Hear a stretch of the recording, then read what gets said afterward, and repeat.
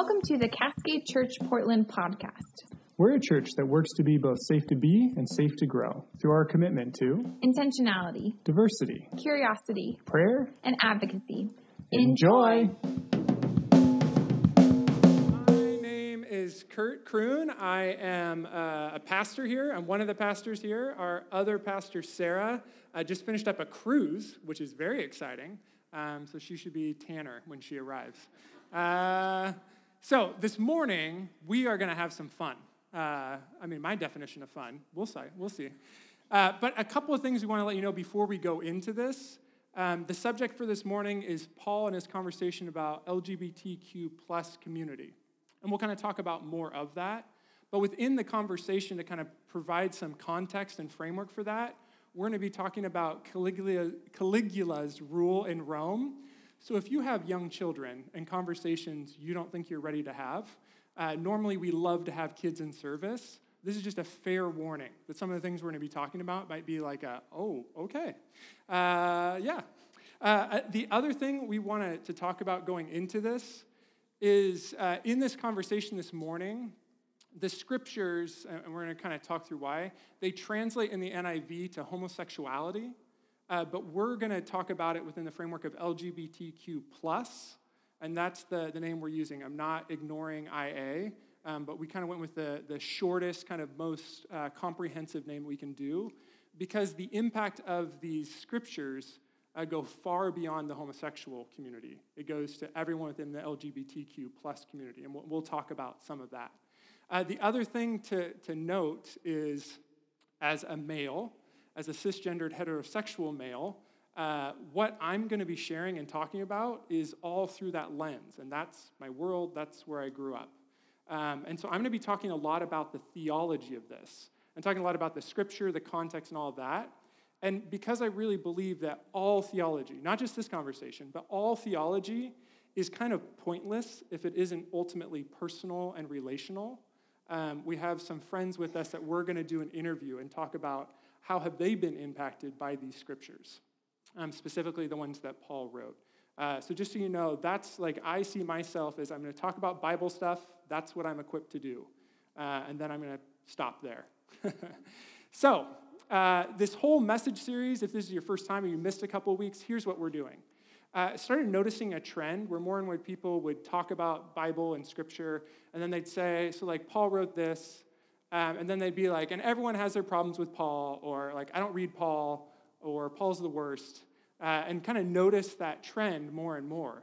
And to think, that's a weird relationship to have with someone who wrote a majority of the New Testament. And so anytime we feel like we run into things that are really hard or difficult, one of the things here at Cascade that's a value for us is we want to get really curious about the difficult things. We don't want to avoid them. We don't think there's really any benefit in just avoiding tough things. But let's get into it and ask some questions and find out what's going on here. And so that's what kind of spurred on this whole message series. And we talked first about just Paul's life, who Paul was. Then we looked at how did Paul understand and read the Torah, what we would call the Old Testament, the sacred scriptures that Paul had. Because the rules of engagement for Paul is probably instructive for how we look at this. And then the two messages we've done before is we talked about Paul and women, which Harriet did a great job of bringing to us and a great message for us to consider, because that's been very problematic. If you're like, how so? Paul's the one that's like, wives, be submissive to your husbands. Women should not speak in church. These kind of scriptures. So we talked about that. What does that look like? As a church with a co-pastor who's a female, we obviously worked through those and say that I don't think that's what it's saying. We talked about Paul and slavery last week, and then we are concluding the message today with Paul and LGBTQ+. To that end, in our church and in our statement, we have a policy that we are a church that is open, not just to attend, but all positions of volunteer and leadership are open to people regardless of sexual or gender identities. So for the remainder of this message, if you're hearing this setup and you're a little nervous, congratulations, you have some exposure to the evangelical church. But know where we're going and kind of know the foundation that frames this all. So let's jump in. We're going to read, there are 3 passages in the New Testament. They're kind of known, there's 3 Old Testament passages. Together, they're known as the clobber passages that have been used against the LGBTQ plus community. And so we're going to look at the 3 in the New Testament, which were all written by Paul. What I want you to do is when I read this first one, I want you to be very present and see how the words strike you. See how they land, see how they feel, and also pay attention to how are you interpreting what Paul is saying. Because we're going to ask some questions about why would we interpret them that way. Does that make sense? And also with anything, permission to stop listening at any point. Okay, Romans 1:18 through 27. The wrath of God is being revealed from heaven against all the godlessness and wickedness of people who suppress the truth by their wickedness. Since what may be known about God is plain to them, because God has made it plain to them. For since the creation of the world, God's invisible qualities, his eternal power and divine nature, have been clearly seen, being understood from what has been made, so that people are without excuse. For although they knew God, they neither glorified him as God nor gave thanks to him, but their thinking became futile and their foolish hearts were darkened. Although they claimed to be wise, they became fools and exchanged the glory of the immortal God for images made to look like mortal human beings and birds and animals and reptiles. Therefore, God gave them over to their sinful desires of their hearts, to sexual impurity, for the degrading of their bodies with one another. They exchanged the truth about God for a lie and worshiped and served created things rather than the Creator, who is ever praised. Amen. Because of this, God gave them over to shameful lusts. Even their women exchanged natural sexual relations for unnatural ones. In the same way, the men also abandoned natural relations with women and were inflamed with lust for one another. Men committed shameful acts with other men and received in themselves the due penalty for their error. So, as you hear that and read that, kind of paying attention to what's going on with you, this verse might be familiar to you. You might have heard this before. You might have heard it taught on before. You might have heard it used in other ways. Now, one thing that we talk about a lot here that's always worth repeating is that a text, and that's any text, magazine article, a comic, certainly sacred texts, a text without a context, where did it come from and who wrote it, is a pretext for making it say whatever you want. And one of the things that we like to say is anyone who's like, I just read the Bible for what's there. No, you don't. It's impossible to do that because you're completely disregarding that you have a place that you were born, a culture that you grew up in, and things that were normed for you. Those are influencing how you read and understand things.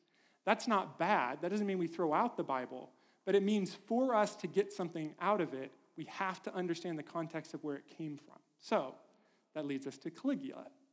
Now, from 37 to 41, Gaius Caligula was the emperor of Rome. He was the Caesar there. And it was, if you're familiar at all with the reigns of the Caesars, they were incredibly violent and very short. There was a lot of intrigue and murder and death. It was like the tabloids and the information of the day. Wars and betrayal were a part of the entire operation. And Caligula was one of the most ruthless. He was followed actually by Nero. And if you're familiar with Nero was famous for using Christians as human torches for parties. This was also the time where you had gladiators, and you had wild animals for entertainment fighting people or gladiators in these gladiator arenas. Caligula, in particular, a number of things were said about him. First, about sex and sexuality, we'll actually read, this is a section from Suetonius, who wrote about the lives of the Caesars. This is early history during the time. To leave no kind of plunder untried, he opened a brothel in his palace, setting apart a number of rooms and furnishing them to suit the grandeur of the place, where matrons and freeborn youths should stand exposed.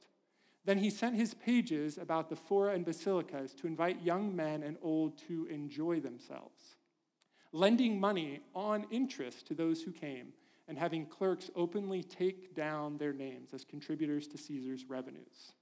So one of the things that happens, there was a famine during the time of Caligula, and so he utilized sex as a money-making tool. He was also well known, as the stories go, that during his dinner parties, he would invite guests, and then he would take wives or husbands of the guests, go to an adjoining room, have sex with them, return to the party, and report to everyone was there what the experience was like for him and for them, how they performed. The story that was shared on the death of Caligula, which is important for the context, is that he was having sex and he was stabbed through his genitalia and bled out. Now, historians say, do we know that this is all true or not? We don't. But what we do know is that sex and power were a connected reality during this time.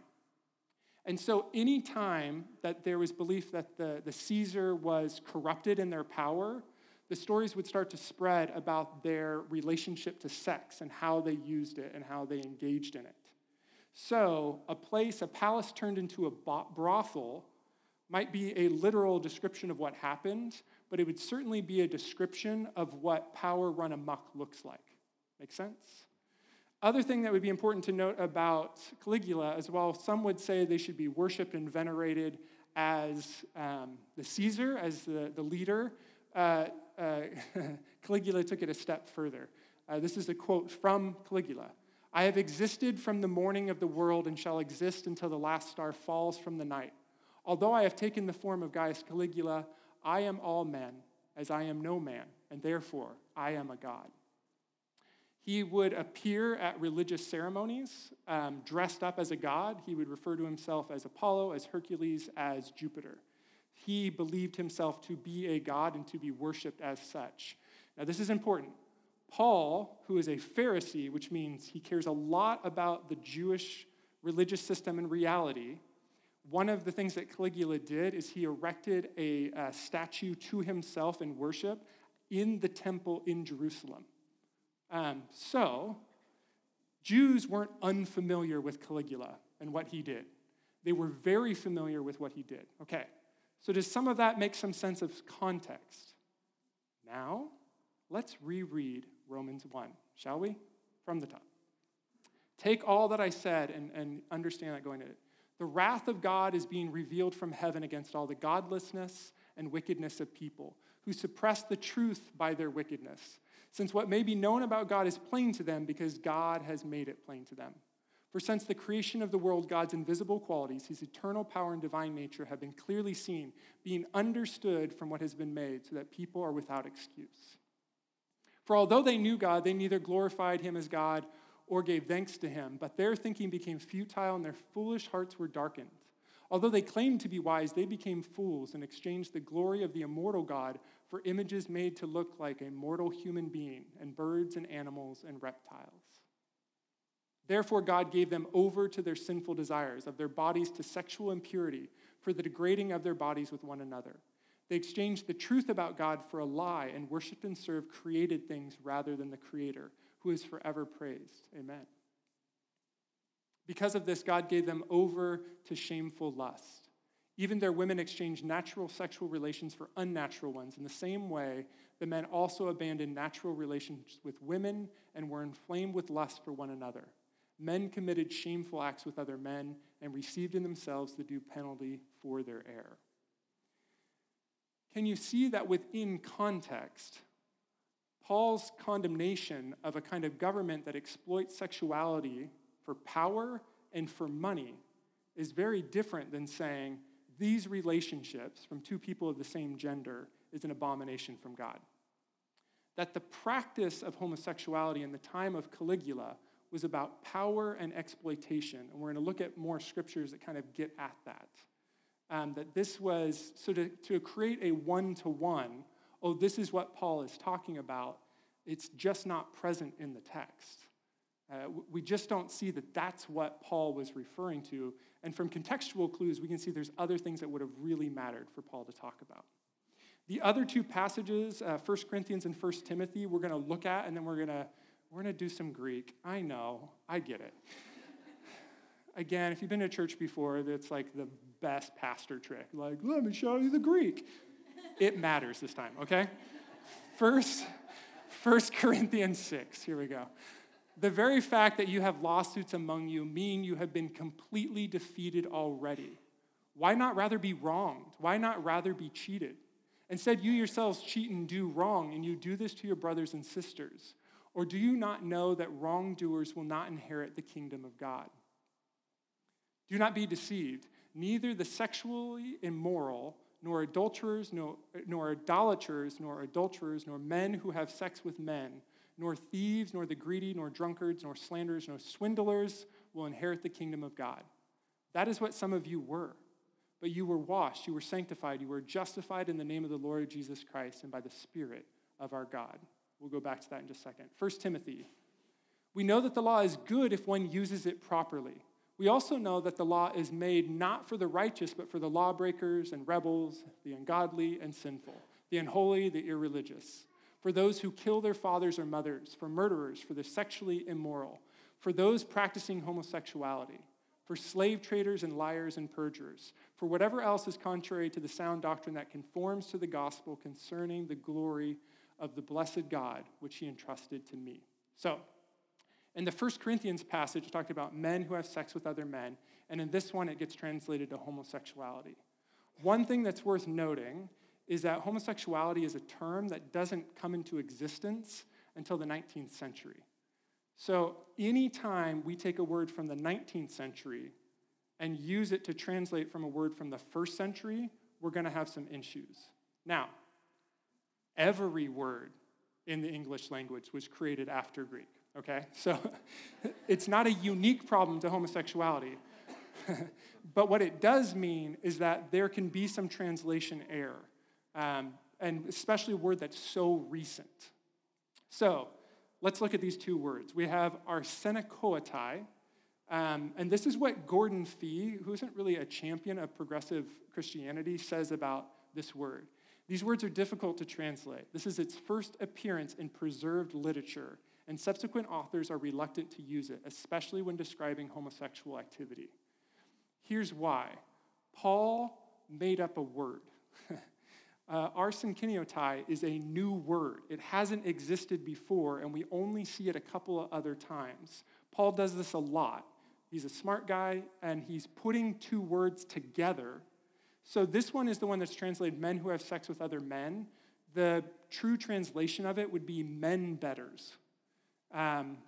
The only other times, and so if you're unfamiliar with like, well, how do we know what the Bible says when we translate it? We have the Bible, but you can't just read the Bible, a whole bunch of words we don't use anymore, and say, oh, we know what this means. You have to use context and pull context from other first century writings. Make sense? So a big way that we inform some of the usage of these words that aren't used very often is how are they used in other places. Men betters, this word that Paul seems to have used very early on or invented, is never used to describe sexuality. It's always used to describe exploitation of power. And we're going to talk more about that. If you understand that as an exploitation of power, do you remember how the 1 Corinthians passage started? You're suing each other. Someone does something wrong and you litigate them and sue them. And we're creating a big mess in our community. And when he puts the list, he's like, you're not this anymore. You're this. This is the power of Christ. All of the other things that are listed in there, it would be an odd inclusion just to be like all these other things and homosexuality. It would make a lot more sense to say the way that you have exploited sexuality for gain, power, or money, that was formerly who you are, and that's not who you are today. The other word that is used in the 1 Timothy passage that we translate to homosexuality in the NIV, the malakoi, ancient sources use this word to describe prepubescent call boys. So, Roman culture. This is, again, we're kids in the room, so sorry. Or those of sensitive ears. I'm not one to judge. The way that it worked in the Roman world, someone being a homosexual was not the way that you described who you had sexual relationship with. It was what role in the sexual relationship you had. So if you were the one who was the penetrator, you would not be a homosexual. So men in Roman culture would be married, heterosexual men, and they would use prepubescent call boys, young boys who didn't have facial hair, and they would have sexual relationships with them. This exploitive practice was not uncommon during this time. That's what the second word is. Now, as far as I know, this is not a practice that any single person in the LGBTQ plus community advocates today. It's not anywhere close to what we're talking about. Now, if we could all get in a time machine, if we could turn this church in a time machine and we could go back and sit with Paul in first century Rome and say, what do you think about the LGBTQ plus community? I don't know what Paul would say. I have no idea. But for a lot of different reasons, I think if you took Paul from first century Rome and you brought him in a time machine here, and he lived in this culture for 10 years, I don't see him condemning the LGBTQ plus community. Why? The entirety of Paul's writing and Paul's letters are about one thing: preserving the church. And what he's trying to address is these are the actions and activities that threaten this whole thing. This is the road to hypocrisy. If we start mixing this with our understanding of Christ, the whole thing's going to fall apart. It was about both of these words, they're dealing with exploitive and transactional definitions for sex. Does that make sense? That's what they're defining and talking about. So, in the evangelical Christian church in America today, the two most hot button issues that are talked about and kind of known are abortion and LGBTQ+. That's outside of God's best. I think it's interesting that in a majority of evangelical Christian churches, the leadership are people that look like me, white males, white heterosexual males. Those are two issues that really don't seem to do with the leadership of the evangelical church in America, does it?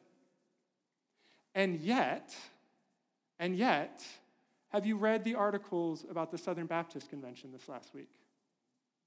Sexual abuse is rampant in our churches. The Catholic Church has been dealing with this for decades upon decades upon decades. I would think if Paul was here today, he would be writing about that. That's the thing that threatens the Christian church in our world today. That hypocrisy, that misuse of power and exploitation of people, that's what's wrong. When I went to seminary, I was told if I ever have an affair in the church setting, as a pastor, it's your fault. Why? Because you have to recognize the power dynamics of the room and the environment that you're in. I would say any pastor that has an affair is misusing their power, and I think we have evidence that Paul would say the same thing. These are the deep issues that I think are worth addressing. These are the things that are worth talking about. So, with all of that, like I said, we're going to transition. Because people, we can talk about Greek all day. That'd be great. Let's go have fun. Potluck. Greek. We'll talk about context and Rome. It will be fun for at least one of us. But theology and understanding, and this is what it looks like, we have no demonstration that for either Paul or for Jesus, it was something they cared that much about. They only cared about it in as much as it actually impacted real human being lives and how we lived and worked with one another. So, I've asked, and I'm excited to have, my friends Bree and Beckett Hannon, who are a queer couple, are going to come up and they're going to talk about and share their experience in the church with these. So would you welcome Bree and Beckett?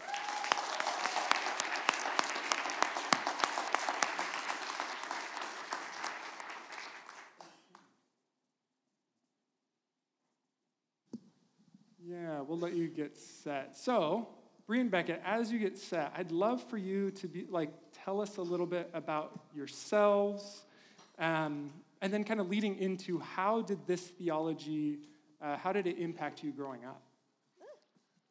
Stools. If you can't tell, we're pretty short, so this is a challenge. I'm Bree, and this is my husband, Beckett. Yep, that's me. Yeah. We're a queer couple. We have been in the Portland area for a couple years. I grew up in Austin. Bree grew up in Delaware. Not Delaware, Ohio, the state. Yeah, there's It a is a thing. state called Delaware, just in case anyone was wondering. Yeah. And yeah, we've known Kurt for most of the time. I think we've been in Portland, so probably like a year and a half. We come to Cascade kind of sporadically when we wake up early enough and that kind of thing. So yeah, we're really excited to have this conversation. Yeah. So yeah, I think Bree, do you want to start with just like kind of how this theology kind of impacted us growing up? Yeah. So when I was like 10, I remember reading the Romans 1 passage that we started with just on my own, and reading the part where it says that they received in their bodies the due penalty for their sins. And as a little 10-year-old, I was like, oh, that's AIDS. That makes sense to me. And I mean, what does that say about where my mind must have been and like the culture that I was being raised in, that a little 10-year-old kid who believes in a loving God, who believes that God is good and kind and a loving Father, would give someone what I perceive to be the most scary and shameful disease as a punishment for something. Everything around me was telling me homosexuality is so dirty and gross and evil and shameful that didn't strike me as weird. I was like, yeah, of course God would do that. Yeah, I remember my mom was kind of a lay counselor, so she would pray with a lot of people, often from our church, and help them work through stuff. And I remember one of the stories she told me being like, oh yeah, someone prayed with this gay guy and delivered him of his demons, essentially. It was kind of a deliverance situation. And his voice immediately got lower, and he didn't have this high voice anymore. And that was obviously something that was supposed to be celebrated. It was this amazing, exciting thing. And it was like, oh, obviously it worked. There we go, And it's interesting because neither of us, we've talked about it a lot. Neither of us remember any pastor ever actually getting up and saying, being gay is a sin.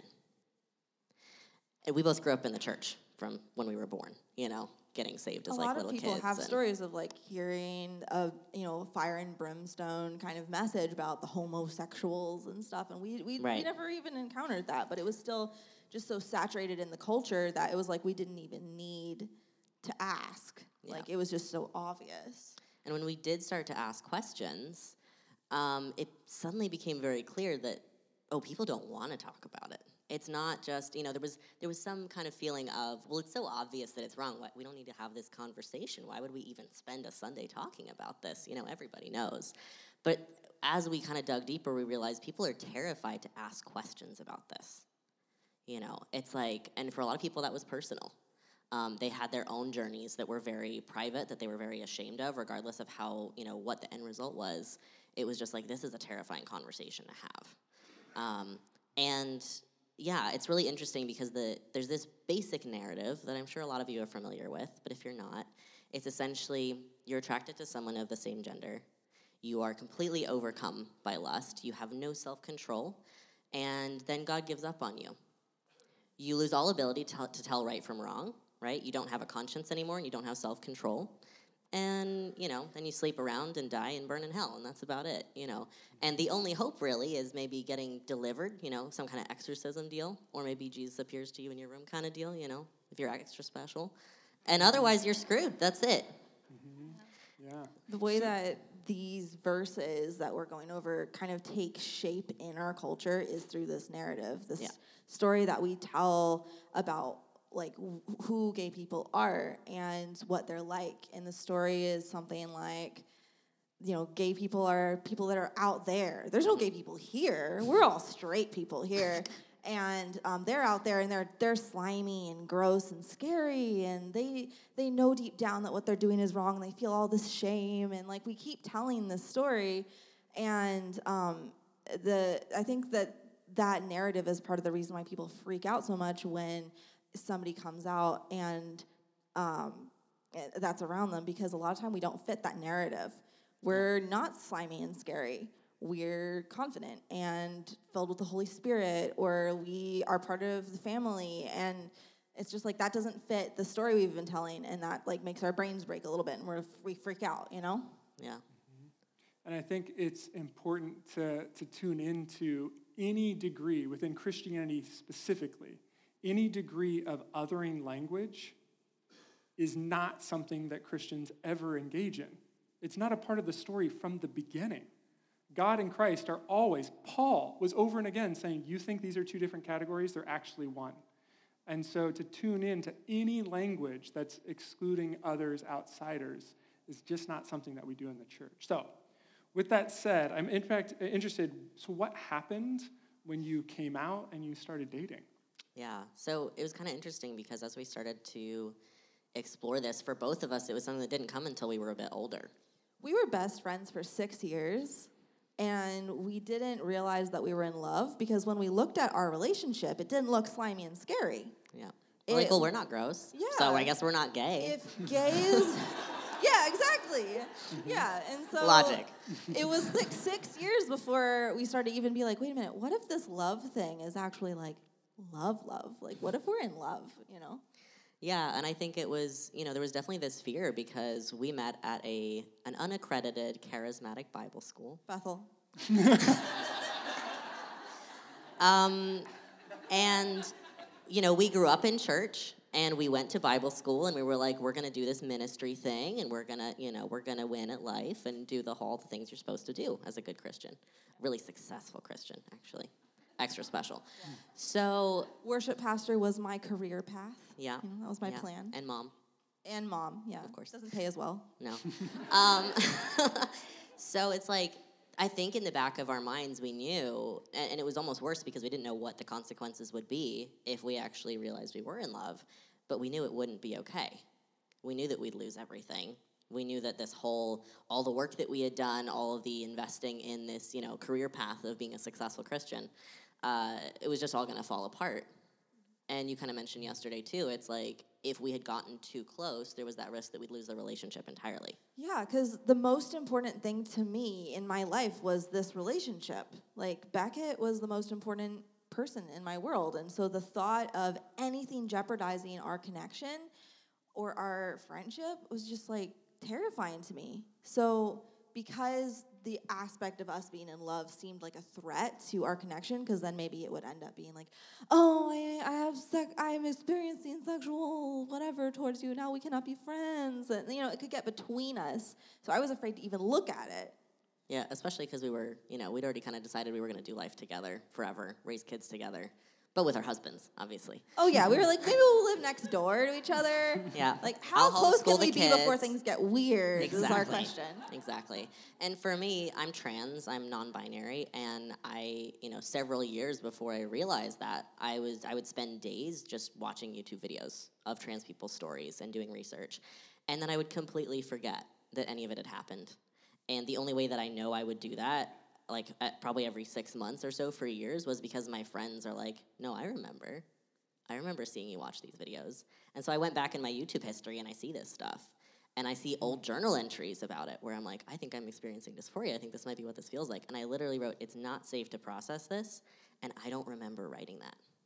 Some hardcore repression. Yes.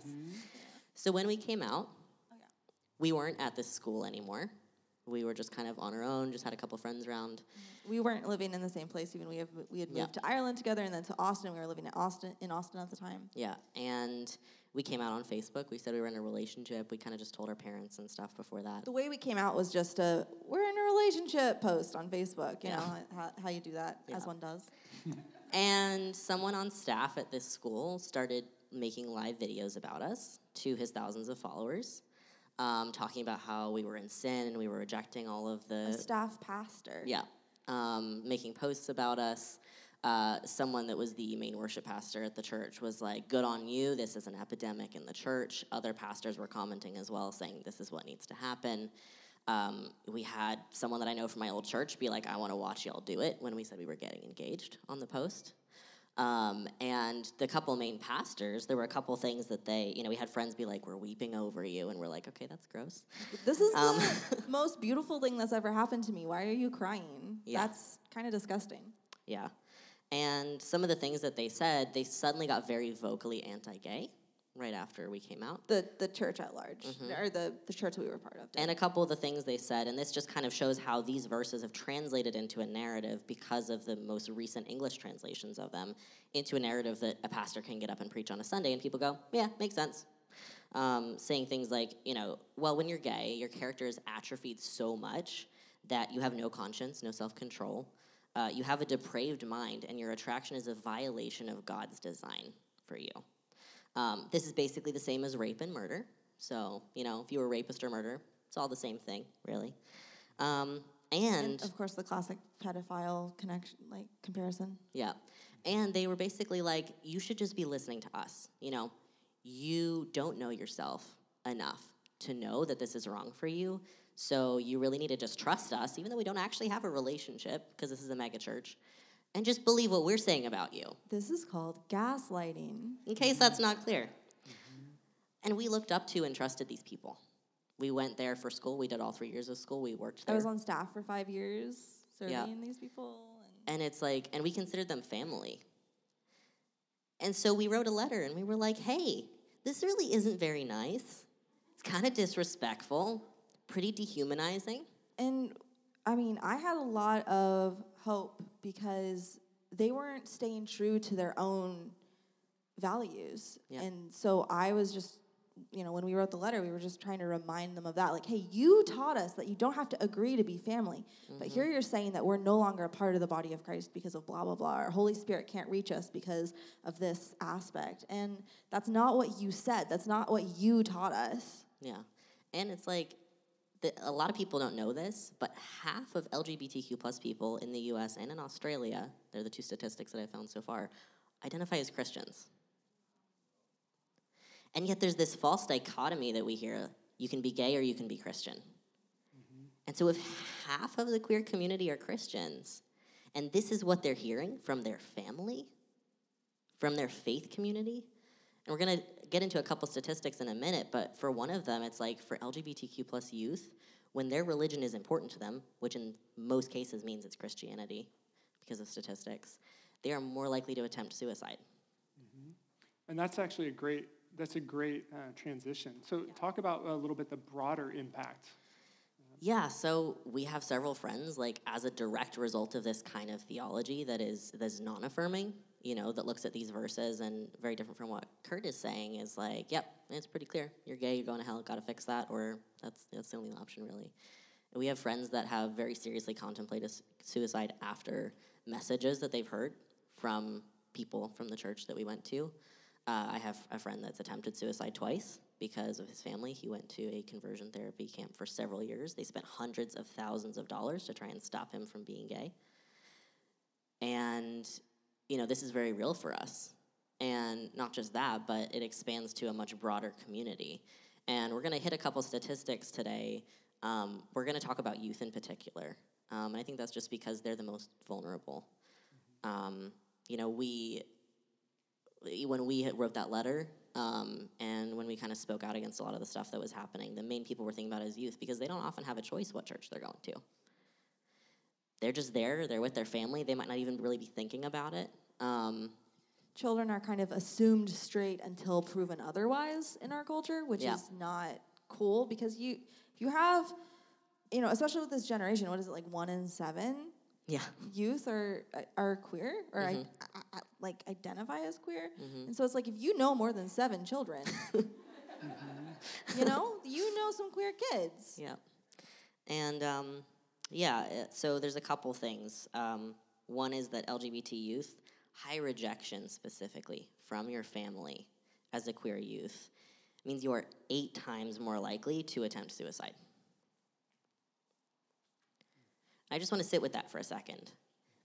Because when your family accepts you, your mental health is pretty standard. You might experience some bullying at school and things like that will affect it, but just having the basic family acceptance is one of the biggest factors to protect these kids from stuff like that. Side note, so many people point to the high suicide rates of, gay people or gay kids, queer people, to say, see, that's how we know that it's bad for you to be gay. You shouldn't do it. But it's literally, when they have support, the suicide rates are about even with the cis and straight community. Yep. So the problem isn't that they're gay. The problem is that, People are gross. people are gross. They are 6 times as likely to be severely depressed. They are 3 times as likely to use illegal drugs or to contract HIV or another STI by the time they're about 20.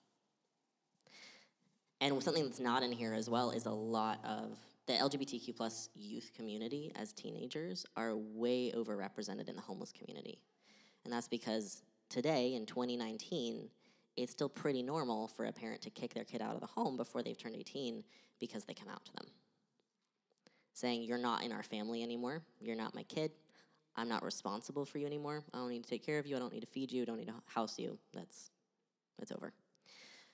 Something that's really interesting to me as well is when trans youth are able to use their chosen name. It's just one piece of the whole thing. They kind of measured 4 different areas: at school, at home, with friends, and then at work if they have a job. And for each place they're able to use that name, their risk of depression and risk of suicide drops significantly. The third one is for gay and lesbian youth, the more they care about their faith, the more likely they are to consider suicide. This is most drastic for questioning youth. So the thing we don't talk about a lot is that a lot of youth are in this place of questioning their sexuality and gender identity. Bree works with youth, and most of them are like... I hang out with queer middle schoolers once a week. It is so fun. And most of them, you go around, you do check-in, and everyone shares where they're at that week. They get an opportunity to say, like, their name and pronouns and gender identity and, sexual orientation and whatever they want to. They can skip anything that they don't want to say or don't know yet. But most of the time, they're like, hey, my name is this, my pronouns are this, my sexual orientation is that pew, my gender expression is that cool rainbow sweater.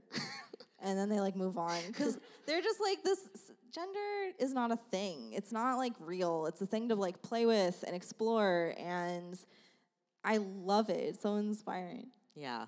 And so it's when you think about a youth that's questioning, that cares about their faith, the vast majority of those kids are Christians in Christian families. And the more important their faith is to them on a spectrum, the more likely they are to consider suicide. And what I think something that's really important to highlight with that is that even for kids, they're working to reconcile their faith and their identity. And as they're exploring their identity, often you'll hear this story of basically well, I can't be gay because God won't love me. Or I can't be gay because I won't have a family anymore. A lot of kids, before they come out to their parents, will pack a bag. Even if they're pretty sure they're going to be okay. Because it's that common. That's I don't know my parents. My parents surprised me when I came out, It just happens. And the last thing that is really interesting, they tracked every single state as they legalized gay marriage across the U.S. And every single time a state legalized it, the rate of suicide attempts for youth dropped significantly and permanently. Is that, specifically to queer youth or youth in general? Just in general, because they don't even need to track what it is necessarily. They know that this is a thing for queer youth as well. But then when we legalized it across the U.S. at this point, based on each permanent drop that they tracked in the general population of youth, that means 134,000 children every year are not attempting suicide. And when you hear adults sit around and talk about, well, the sanctity of marriage and la la la, a lot of these people would identify as pro-life, and yet kids are killing themselves because they don't have any hope, because they look at a world and say, when I grow up, everything's going to suck. And it's there's no point being alive. It's that hopeless for them. And when they see that there might be hope, that people might say, you can love who you want to love. And that's okay. They're maybe it's worth living. And as you are sitting here and you're hearing this, if you're hey, this is so different from my experience. I don't understand this conversation about gender. I understand this thing about sexuality. I've always been attracted to the opposite gender, and this doesn't make any sense to me. As we talked when we met, congratulations, you're straight. Consider this your coming out party. But can you take the certainty with which you know that about yourself, and can you translate that reality to someone whose experience is different? With that exact same certainty and resolve. If you can, then maybe we can learn more about who one another is. One of the most kind of painful things that I've heard is that, hey, homosexuality, it's not any worse than any other sin. It's just a sin. This is a sin. Suicide and depression and putting these heavy burdens on people, that's a sin, and that's a corporate sin that we can actually take responsibility for as the church, not waiting for someone else, but for us to start here in this place to say we take full responsibility for this, and this is something that we care about, and this is something that we're going to put ourselves towards, because a clear definition of sin is how it inhibits God's peaceful thriving for all people to move in the world. You can think that as a concept, but come tell me after hanging out with Bree and Beckett that that's true. If you need it to be anonymous to be true, it's not true. It's not true. Whew, okay. Let's stand up, huh? Would you thank Bree? Yeah.